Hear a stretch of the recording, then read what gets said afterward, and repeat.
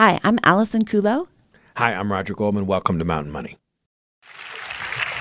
My four little children will one day live in a nation where they will not be judged by the color of their skin, but by the content of their character. I have a dream today. That is one of the most quoted lines from one of the most quoted speeches ever delivered in the country. But in recent years, the line has begun to be used in ways that might not be fully consistent with what Dr. King had in mind. It has often been cited by those who oppose the continued use of affirmative action programs in college admissions and other settings. The constitutionality of affirmative action programs has long been the subject of litigation, one that the Supreme Court has addressed a number of times. And while many thought the issues were settled, that is clearly not the case. This term, two cases were argued before the court, one involving Harvard and the other involving the University of North Carolina. So how did we get here? And more importantly, where might we end up and why? We're lucky today to be joined by University of Virginia law professor Scott Ballinger, a former clerk to Justice Scalia and an experienced Supreme Court advocate. Scott was a critical part of the legal team in two of the court's previous affirmative action cases. Good morning, Scott, and welcome to Mountain Money. Good morning. I'm glad to be here. Scott, can you share with the audience a bit of the history of the court's jurisprudence on this subject dating back to Bakke? Well, the modern story really starts with a late 1970s challenge to the admissions plan at the University of California, Davis Medical School, which set aside 18 spots for minority applicants. And the Supreme Court basically split 4-4-1 in that case. The conservative justices said you can't have any kind of affirmative action in college admissions or medical school admissions. The liberal justices led by Thurgood Marshall said that you could consider race in school admissions in order to redress past societal discrimination. And then Justice Powell wrote a lonely opinion, only for himself, in which he said, I agree with the conservatives that colleges and medical schools can't do affirmative action to redress society discrimination.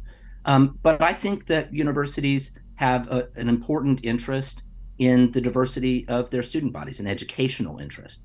And as long as they are considering that in a sort of holistic way that doesn't make race the primary component of the admissions process and treats every applicant as an individual, it's okay. And he pointed to a brief that Harvard had filed in the case talking about the way that they did things. So for a long time, from the late 1970s to the early 2000s, universities sort of assumed that Justice Powell's opinion only for himself in the Bakke case was the law. And that was challenged in a pair of cases involving the University of Michigan, one a challenge to the law school's admissions plan, which is basically the same as the Harvard plan that Justice Powell had endorsed in the Bakke case. And the other was a challenge to the University of Michigan undergrads admissions policy, which was more of a point system, 10 points for being a Michigan resident, certain number of points for playing a tuba, certain number of points for race, right? And it spit out relatively mechanical outcomes.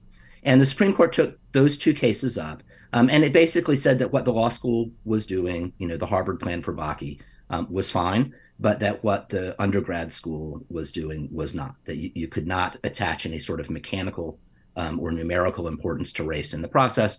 But as long as you were considering every applicant as an individual and you cared about the compelling educational benefits of diversity in a truly holistic way, right? Not just race, but we want to have people from all over the country, and we want to have people with different views, and we want to have tuba players and violin players and all the rest, that you are allowed to make limited consideration of race in that respect. But Justice O'Connor's vote was critical to the decision in that case. And Justice O'Connor put down a caveat that it had been about 25 years since the Bakke case. And Justice O'Connor said, I expect that as the qualifications of minority applicants improve, in 25 years, it won't be necessary to do this anymore. So, Scott, you kind of took us through the history of some of those decisions that have been before the Supreme Court, but I want to take this back a little bit farther in saying, what is affirmative action and why are we fighting for it? Where is this laid out? Well, the original idea, came in the 1960s and early 1970s that after 400 years of slavery and explicit legal discrimination, simply forbidding discrimination in the public sphere in the Civil Rights Act of 1964, wasn't enough. It wasn't going to change our society as quickly as necessary. And so people started talking about, well, can we take affirmative action to redress, societal disparities and to try to integrate, for example, fields that had been, previously segregated by law. There were virtually no, Black doctors or Black lawyers, in a later era, very few women in certain fields. And that sort of effort of, going beyond just forbidding discrimination and making sort of positive efforts to bring people in has come to be known as affirmative action. If you read the Labor Department's regulations about affirmative action, the concept includes, for example, recruiting and outreach. If you are not getting minority applicants for a job category or women applying for a job category, and you want to go out and recruit them and make clear that you're receptive, that too is a form of affirmative action. But in more recent years, people have come to use that phrase mostly to refer to the idea of giving underrepresented minority students a bit of a leg up in college admissions. And then one more point of clarification is that does the Civil Rights Act of 1964, does that go on top of the 14th Amendment? Is that what helps bolster all of this? Well, it does. I mean, there's several sections of the Civil Rights Act of 1964. One of them applies to universities, including private universities, that accept federal education money, right? And another, Title VII, applies to private employers and bans discrimination in private employment. So technically, the Equal Protection Clause applies only to the government. The Civil Rights Act extends these rules to private entities. And Scott, in our history lesson, we were talking about Michigan. Is there anything else we should touch on before we talk about what happened this term? Well, there were a couple of cases challenging the University of Texas's admissions policies a few years back that sort of were resolved on unusual grounds, both because the parties had not challenged Grutter versus Bollinger and asked the court to overrule it, and because Justice Scalia died in the middle. But the main thing that you would take away from those cases is it's not a vice if an affirmative action plan at a college is fairly limited. The plaintiffs in the Texas cases were basically saying that the University of Texas is doing so little affirmative action that the game isn't worth the candle and they shouldn't be allowed to do any. And the Supreme Court said, no, modesty is a virtue, not a vice. And the other thing that the court said that's important is the University of Texas had adopted this admissions policy of admitting the top 10% of every high school in Texas. And that filled about 80% of the class. And one of the issues was whether they were still entitled to engage in affirmative action as to the other 20% of the class when they were getting reasonable diversity from the Texas 10% plan. And the Supreme Court basically said, you know what, the 10% plan is not, all that great. It's not the be all end all of college admissions. And it's not even really race neutral. Because we all know that the reason that the Texas legislature forced that plan on the University of Texas was to engineer a particular racial result. And in that context, it's not more race neutral to build your entire admissions policy around a sort of gimmick like admitting the top 10% of every high school class than to just consider everyone holistically as an individual and consider race modestly in that process. And that takes us to this term. What were the cases involving Harvard and the University of North Carolina that the court took up? Well, so there are two new challenges to the admissions policies at Harvard and UNC that are different from the recent Texas cases in several ways. One of them being that, of course, the composition of the Supreme Court has dramatically changed. Another being that the plaintiffs in those cases are explicitly asking the Supreme Court to overrule the University of Michigan cases and change the law, which didn't happen in the Texas cases. And also, and this has gotten a lot of press, there was an allegation in the Harvard case that Harvard was actually discriminating against Asian applicants in favor of white applicants. If that were true, it would be a violation of the University of Michigan precedent. I mean, there's just no justification for that. they had a trial, and for what it's worth, the district court found, as a matter of fact, that Harvard was not discriminating against Asians in favor of whites in that process. But that, allegation has colored the whole course of this litigation. When I looked at past cases that were arguing this issue, there were different names involved, but when I look at the two on the docket this year, they're both brought about by Students for Fair Admissions. Who are they? It's a group of conservative activists led by a guy named Edward Bloom and the recently departed Will Consovoy, who sadly died the other day, who just have made it a mission to try to get the Supreme Court to change the law in this area, and have brought case after case, always under a slightly different theory, but they will not rest until the Supreme Court overrules Grutter versus Bollinger. Scott, I know you listened to the argument. What did you derive from the argument about where you think the court might go with this effort to overturn Bollinger?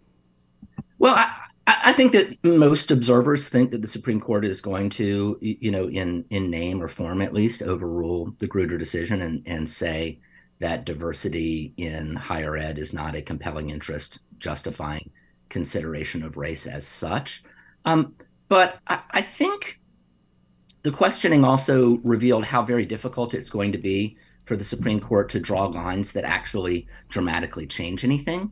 Both the plaintiffs and the conservative justices in that case acknowledged repeatedly that it is perfectly fine for universities to care about things like grit and resilience and overcoming adversity, and perfectly fine for them to consider an applicant's race as it bears on those things and on their experience, so long as race is not considered just for its own sake, right?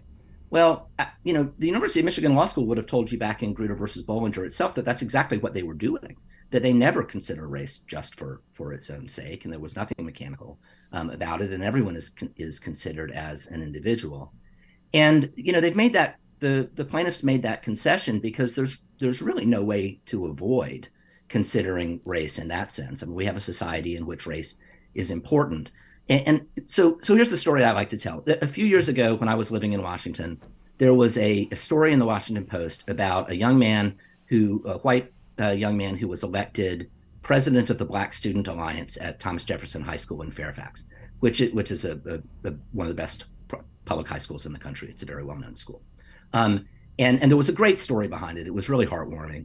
And the reaction of everyone that I knew in Washington, among other things, was, oh gosh, that kid's getting into college wherever he applies, right? And appropriately so, because he's obviously a bridge builder, just a terrific, terrific story, right? Well, if you think about it, you can't be excited about that young man and not equally excited about the young Black woman who was elected president of the student body at her otherwise all-white private school in Birmingham, right? It's the same story. And you can't talk about or think about what is really interesting about either of those applicants in a manner completely divorced from their race. And if you give credit to the white kid at Thomas Jefferson and not to the young Black woman at the private school in Birmingham, you are discriminating against the young Black woman on the basis of her race in your admissions process. And obviously you can't do that. So once you understand that and you accept that, as the plaintiffs and the conservative justices seem to have accepted, that race is inevitably going to play a role in any holistic admissions process, I'm not sure what the court is going to be able to articulate as exactly the rule that they want to lay down that will be all that different from what elite universities are doing now. And I think it's also sort of important to recognize that while several of the justices, including the Chief Justice and Justice Thomas and Justice Alito, are on record going back 20 or 30 years that they are completely opposed to affirmative action in admissions, several of our new justices have never said very much about this. And Justice Barrett taught at Notre Dame for a long time. She may have views about the role that diversity played in the student body at Notre Dame. Justice Kavanaugh is justly very proud of his efforts to seek diversity in his law clerk hiring. So his views on this may be a little bit more nuanced than some of the other conservative justices too. And so we could end up with a situation just as we started in the Bakke case with Justice Powell back in 1978, with a decisive rule being supplied by a concurrence written by Justice Barrett or Justice Kavanaugh that articulates a nuanced view of all of this. Okay, let's, as a business show, does it make sense to talk about the implications of these cases on affirmative action in the commercial context? Well, I think there are a lot of misconceptions about that, honestly. So Title VII of the Civil Rights Act of 1964 bans discrimination in private employment. One gets the sense that a lot of employers have proceeded on the assumption for the past 20 years or so that the education cases apply to them equally, and that they are entitled to consider race for the purposes of constructing a diverse workforce, for example. And it's not at all clear that that is true. There are some older Supreme Court cases under Title VII that suggest that affirmative action to remedy manifest imbalances in traditionally segregated job categories may be okay.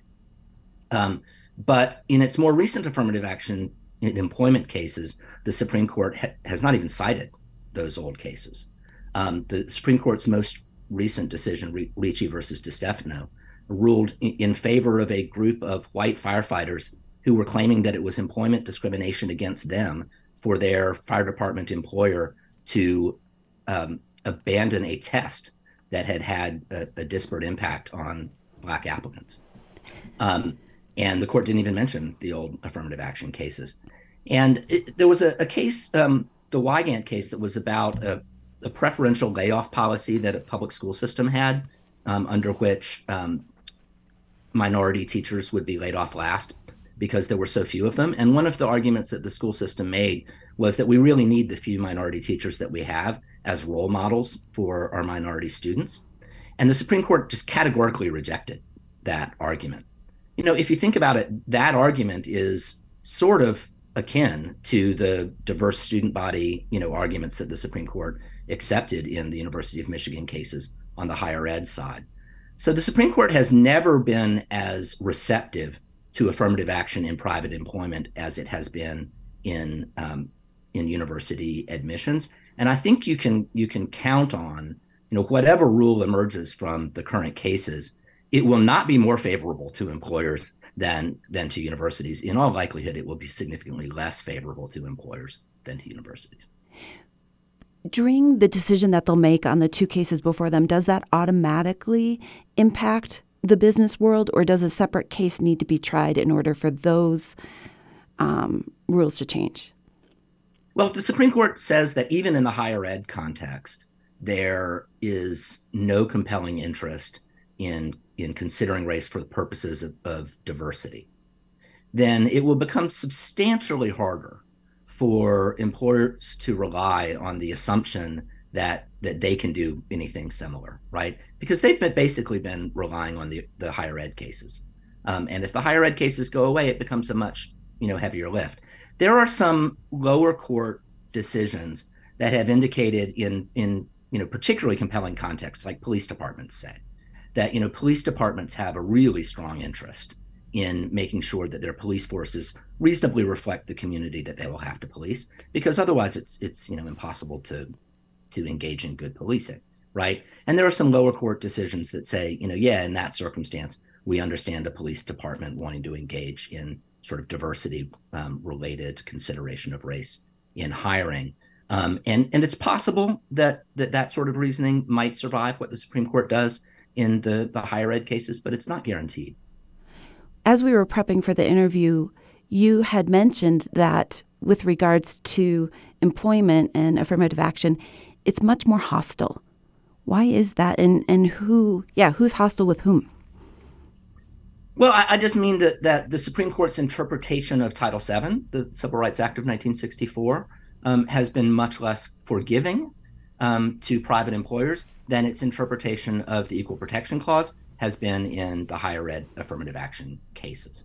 And, it is perfectly possible as a lawyer to have the idea that, Congress meant to forbid all discrimination in private employment in Title VII, even if the Constitution doesn't do the same. We've been talking with Scott Ballinger about the Supreme Court's recent cases that are coming up with respect to affirmative action on this Martin Luther King Day. Scott, thanks for joining us. As things develop, we hope you'll be willing to come back and help us understand further. Thank you very much. The pending Credit Card Competition Act could end Visa and MasterCard's longstanding monopoly over how transactions on credit cards issued under their brands are routed for processing. Credit card swipe fees in the United States are currently the highest in the industrialized world.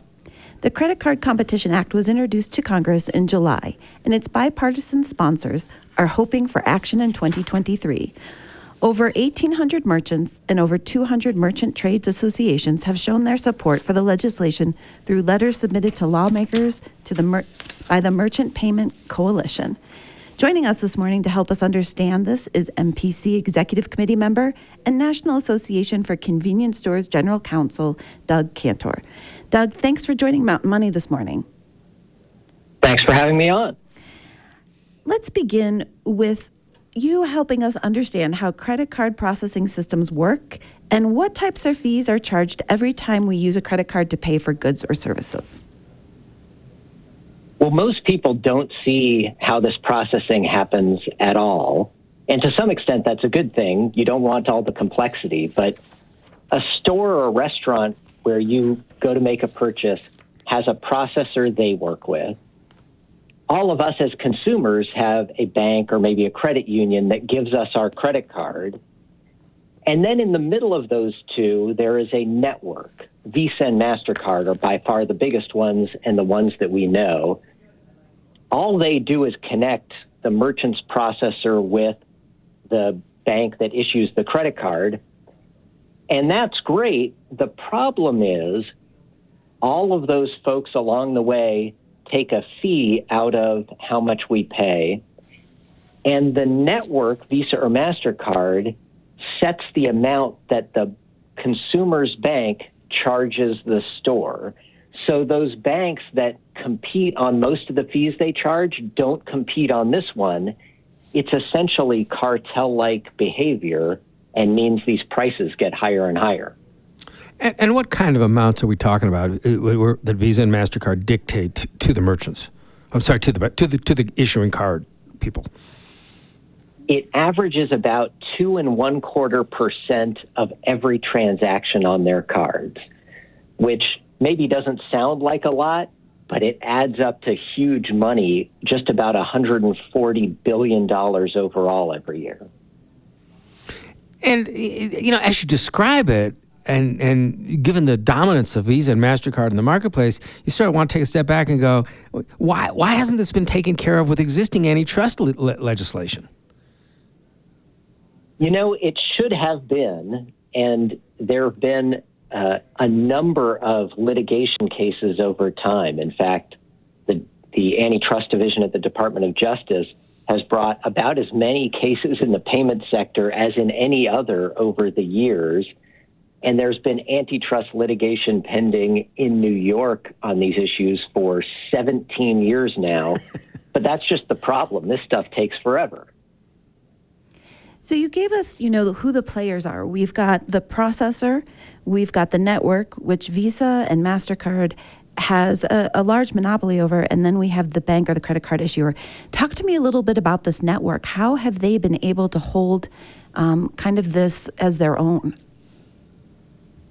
Well, what's interesting is Visa and MasterCard started really as associations of their bank members. And so it was all those banks acting together to say, hey, we're going to do this and set these fees and collect them. Now, both Visa and MasterCard have become independent companies since then, but they see their real customers as those banks, and they market to them by saying, hey, we'll give you higher and higher fees, which, as you know, in most markets, you get more business by reducing your prices to attract customers. It's just the opposite for those networks. And our understanding is that the U.S. market is different than some of the other industrialized worlds. Are fees typically lower in Europe or in Asia? Yes, the fees are much lower basically everywhere else in the world. In fact, in Europe, they're less than 1/7 of the fees here. Almost everywhere else has seen this and done just what you noted is, hey, we've got to have some regulation here. This doesn't quite make sense. But the United States has lagged, at least on credit cards. You know, one of the effects that we all learn about when thinking about the lack of competition and cartel-like behavior is that you see pricing, in this case the fee, that is unrelated to the underlying cost. In other words, that someone's extracting a monopoly-like rent. When you say that Europe's costs are like 1/7 of ours, how much is it costing Visa and MasterCard to operate? You know, what are the costs that they're incurring such that they can justify these high fees here in this country? Well, it is definitely unrelated to the costs. I mean, just to give you a sense, if you look at profit margins and breaking this out is a little bit difficult, but Visa and MasterCard's profit margins are around 50%.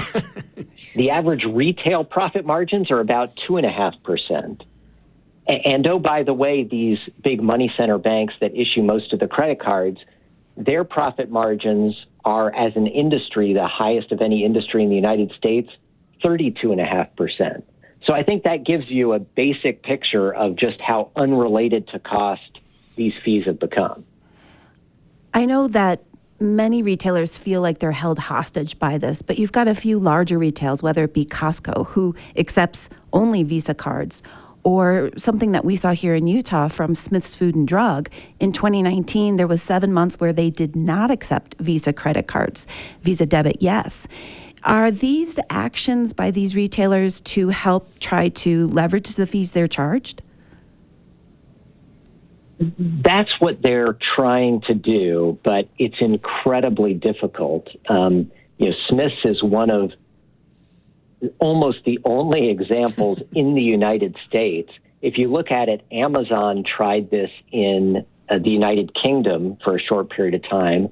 Walmart tried it in Canada for a short period of time, but neither of them have tried it in the United States because our market is so locked up.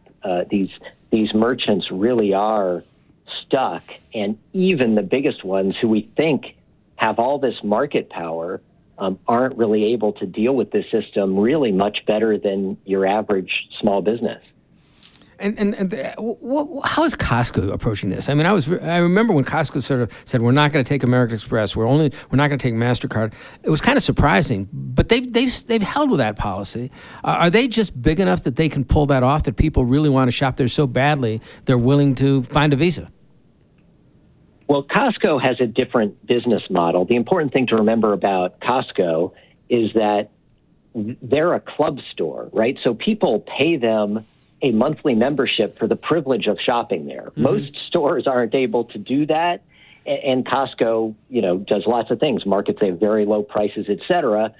But a lot of what they make and rely on is the fact that they have members paying them that membership fee. So it's really just kind of its own separate, unique animal that is not like, most stores are not going to say, hey, pay me every month for the ability to come buy stuff in my store. I think most of us would look at that and say, no thanks. Nice work if you can get it.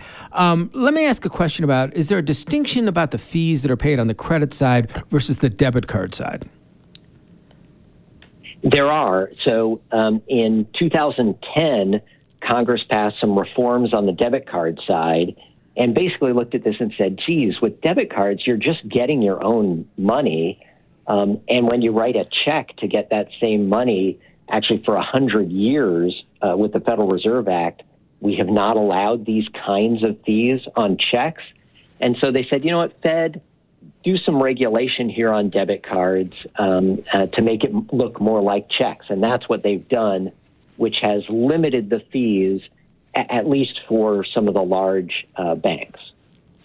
Okay, so we have this new piece of legislation. We've talked about how trying to slog through the traditional antitrust litigation route gets you caught up in quicksand. What would the new act do, and does it have true bipartisan support?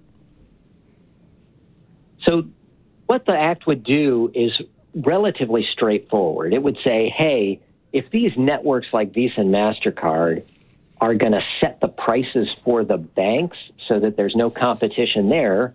Well, let's have at least some competition among the networks so that on any given card, you might not just have Visa or MasterCard, but you might have one of these other networks that regularly does this with respect to debit transactions like Pulse or Star or NICE. There's about a dozen of them.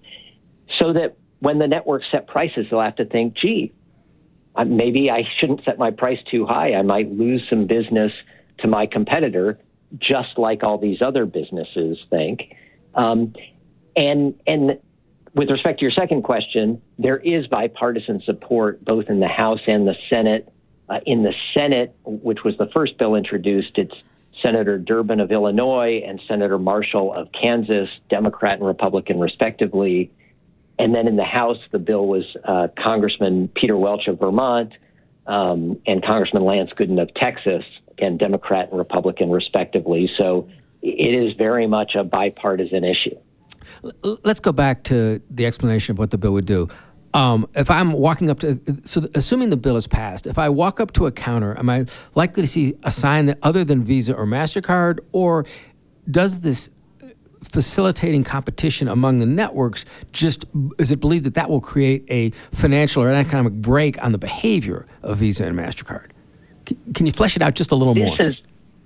Absolutely. This is all going to be essentially a back office type of thing that consumers don't notice. You probably won't see anything different at the cash register. You might see like a second logo on the back of your credit card, like you sometimes see on your debit card today, because debit cards do have two networks at least already.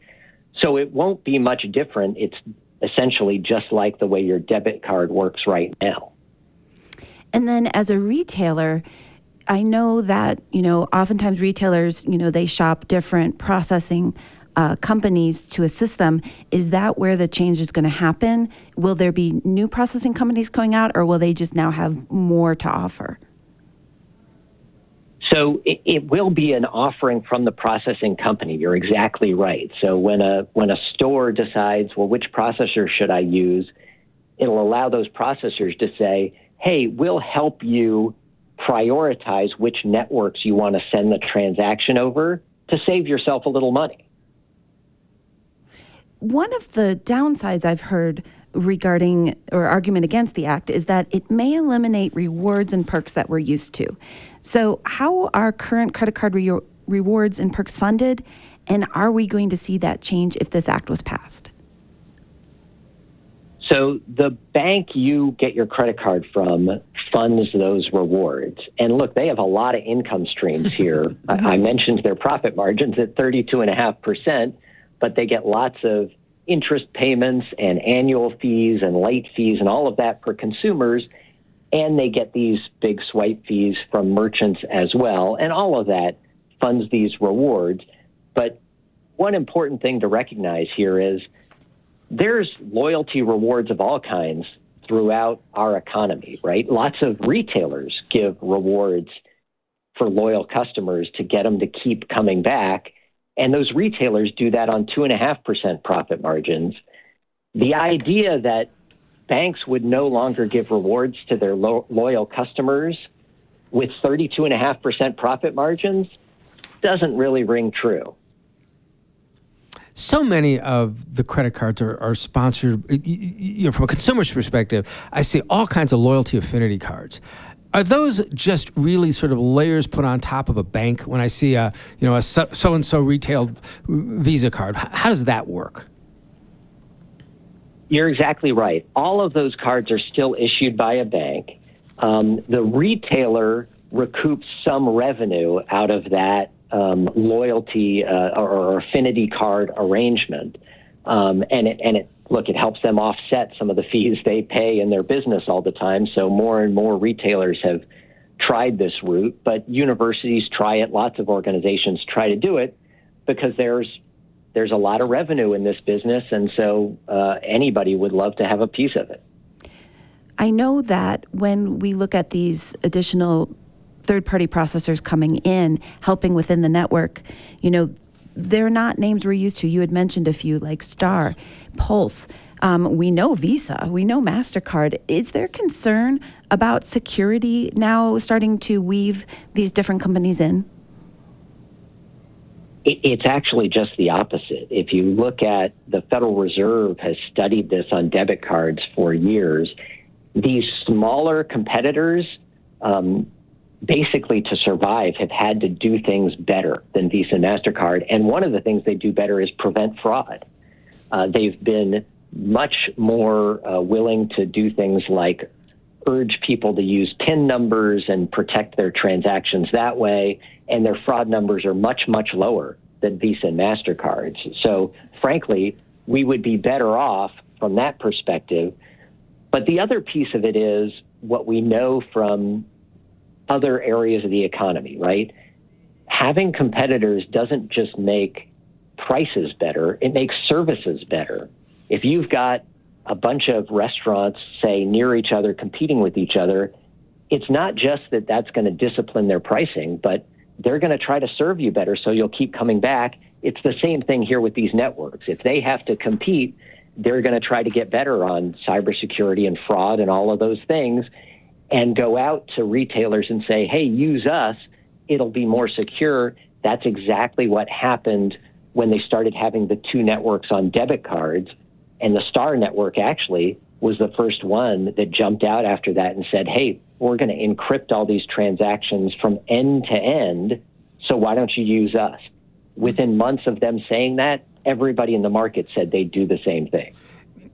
Doug, and this is something of a tangent, but we've been talking about cybersecurity a little bit, and you just mentioned encryption from end to end. From a consumer's perspective, we see evolution to some extent. We've gone from just a simple number to a mag stripe. Now we see a chip embedded in the card. Are we sort of at the same level as Europe with respect to the security surrounding our credit cards? And what kinds of evolutions would you expect to see in future years with respect to security? So we've been slow on security at every stage. I mean, Europe got to the chips in their cards about 20 years before we did, but thankfully we're there. That's helpful. And lots of places around the world now with mobile payments where you use your cell phone are doing things with security that are well beyond where we are, but hopefully we're moving in the right direction. It is another instance where, because we haven't regulated in this area like the rest of the world has, we've been slow. Monopolists don't like to innovate. They just like to keep making money on what they're already doing. So we have a lot of work to do in this country where, frankly, we have the highest rate of fraud on credit cards of any place in the world. And it's not just coincidence that with the highest fees, we have the highest rate of fraud. Those things are related. As we mentioned at the beginning of the interview, the Credit Card Competition Act was introduced into Congress in July. Can you give us a sense of what the action and discussions have been so far? And then as well, what the Merchant Payment Coalition is looking to do to keep this on the top of people's lists? There's been a lot of attention to this bill, in part because there's a lot of money at stake in this credit card business. We've had a lot of positive reaction on a bipartisan basis. There's quite a bit of support for the bill. Now we're starting a brand new Congress, right? So everything kind of resets and goes back to the beginning. But we're very optimistic that Congress is going to take a look at this and at some point they will pass this bill. It's just a matter of when, given they've got a lot of priorities with the new Congress. Never one to be cynical about the way in which Washington proceeds through legislation. Can you share a little bit about who's lobbying against it and what the arguments they're giving are? Well, certainly Visa and MasterCard are lobbying against it, and the banking industry is lobbying against it. They're the folks that primarily get the financial benefit out of all of this. And they have, as you mentioned earlier, frankly, we think tried to scare people saying, oh, your rewards will go away. And they argue, boy, the credit card system could break. All kinds, they argue there could be security problems and fraud, all of these things. And what's interesting is doing this with two networks competing with each other on the card is, as I mentioned, exactly what's happened for more than a decade on our debit cards. And nobody's really noticed. The debit cards haven't broken or stopped working in any way. People still use them. In fact, they use them more than they used to make purchases. There's a lot of ways that they try to scare people, but this really isn't that novel a thing. In fact, the credit cards in a lot of places in Europe have two networks, and they work just fine. We've been speaking this morning with the Merchant Payment Coalition Executive Committee member and National Association for Convenience Stores General Counsel, Doug Cantor. Doug, thanks for talking with us this morning. Thank you so much for having me. Spa Tender has been providing quality weekly spa cleaning services to the Park City area since 1985. Patrick Fabian recently purchased the business, and he's here this morning in the studio to talk to us. Patrick, welcome to Mountain Money, and let's get into some hot water. Excited to be here. Thank you guys so much for having me. Hot water, man, that was a good intro. Okay, Spa Tender has been in business for some 35 years. How did you come in contact with the business, and how did the opportunity to purchase it come along? Yeah, I've known Gordy for quite some time, and when the opportunity came about, it was something that I just had to jump on. I had to, really take advantage of it. I knew it was an opportunity that would provide me to be local, be home, not have to travel. It was just an exciting opportunity, positive cash flow, clients that have just been loyal for 20 plus years, and it's exciting. That's not something you find very often. And the business model is just, it's pretty spectacular. It's, with the opportunity to just really promote that loyalty of customers is an exciting opportunity. So it was something that I just had to jump on. Well, you mentioned some great parts that people look at when they buy a business. Positive cash flow. Yeah. Great customer base. Yeah. What about your background? Have you owned a small business before? I have, and I still do. I actually own Core Cleaning Solutions, Core with a K. It's a commercial carpet cleaning company.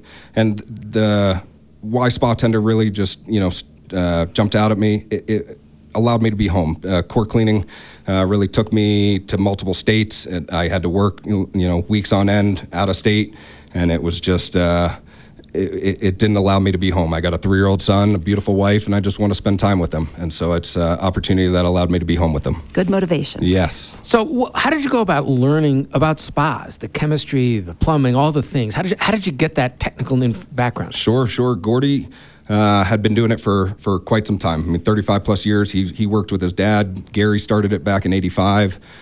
Gordy took it over in 2005, and so I worked with Gordy for some time and really learned the ins and outs of it. I'm still learning every day. These things are, very intricate and, advancing every day. But I also have a CPO certification, which is Certified Pool and Spa Operator. So I spent some time learning that and the chemistry of it. And that's the biggest thing. The chemistry allows me to not have to drain and fill the water all the time. Being in the mountain, we can all understand the need for conservation, the preservation of water. And so, hiring someone like me with a CPO certification, I'm able to really keep that water, in a crystal clear way, so we're not having to waste water. So knowing those best practices of what to do, keeping up on the industry, yes, is definitely something why a service company is definitely preferable for most owners. It's, having someone that they can trust.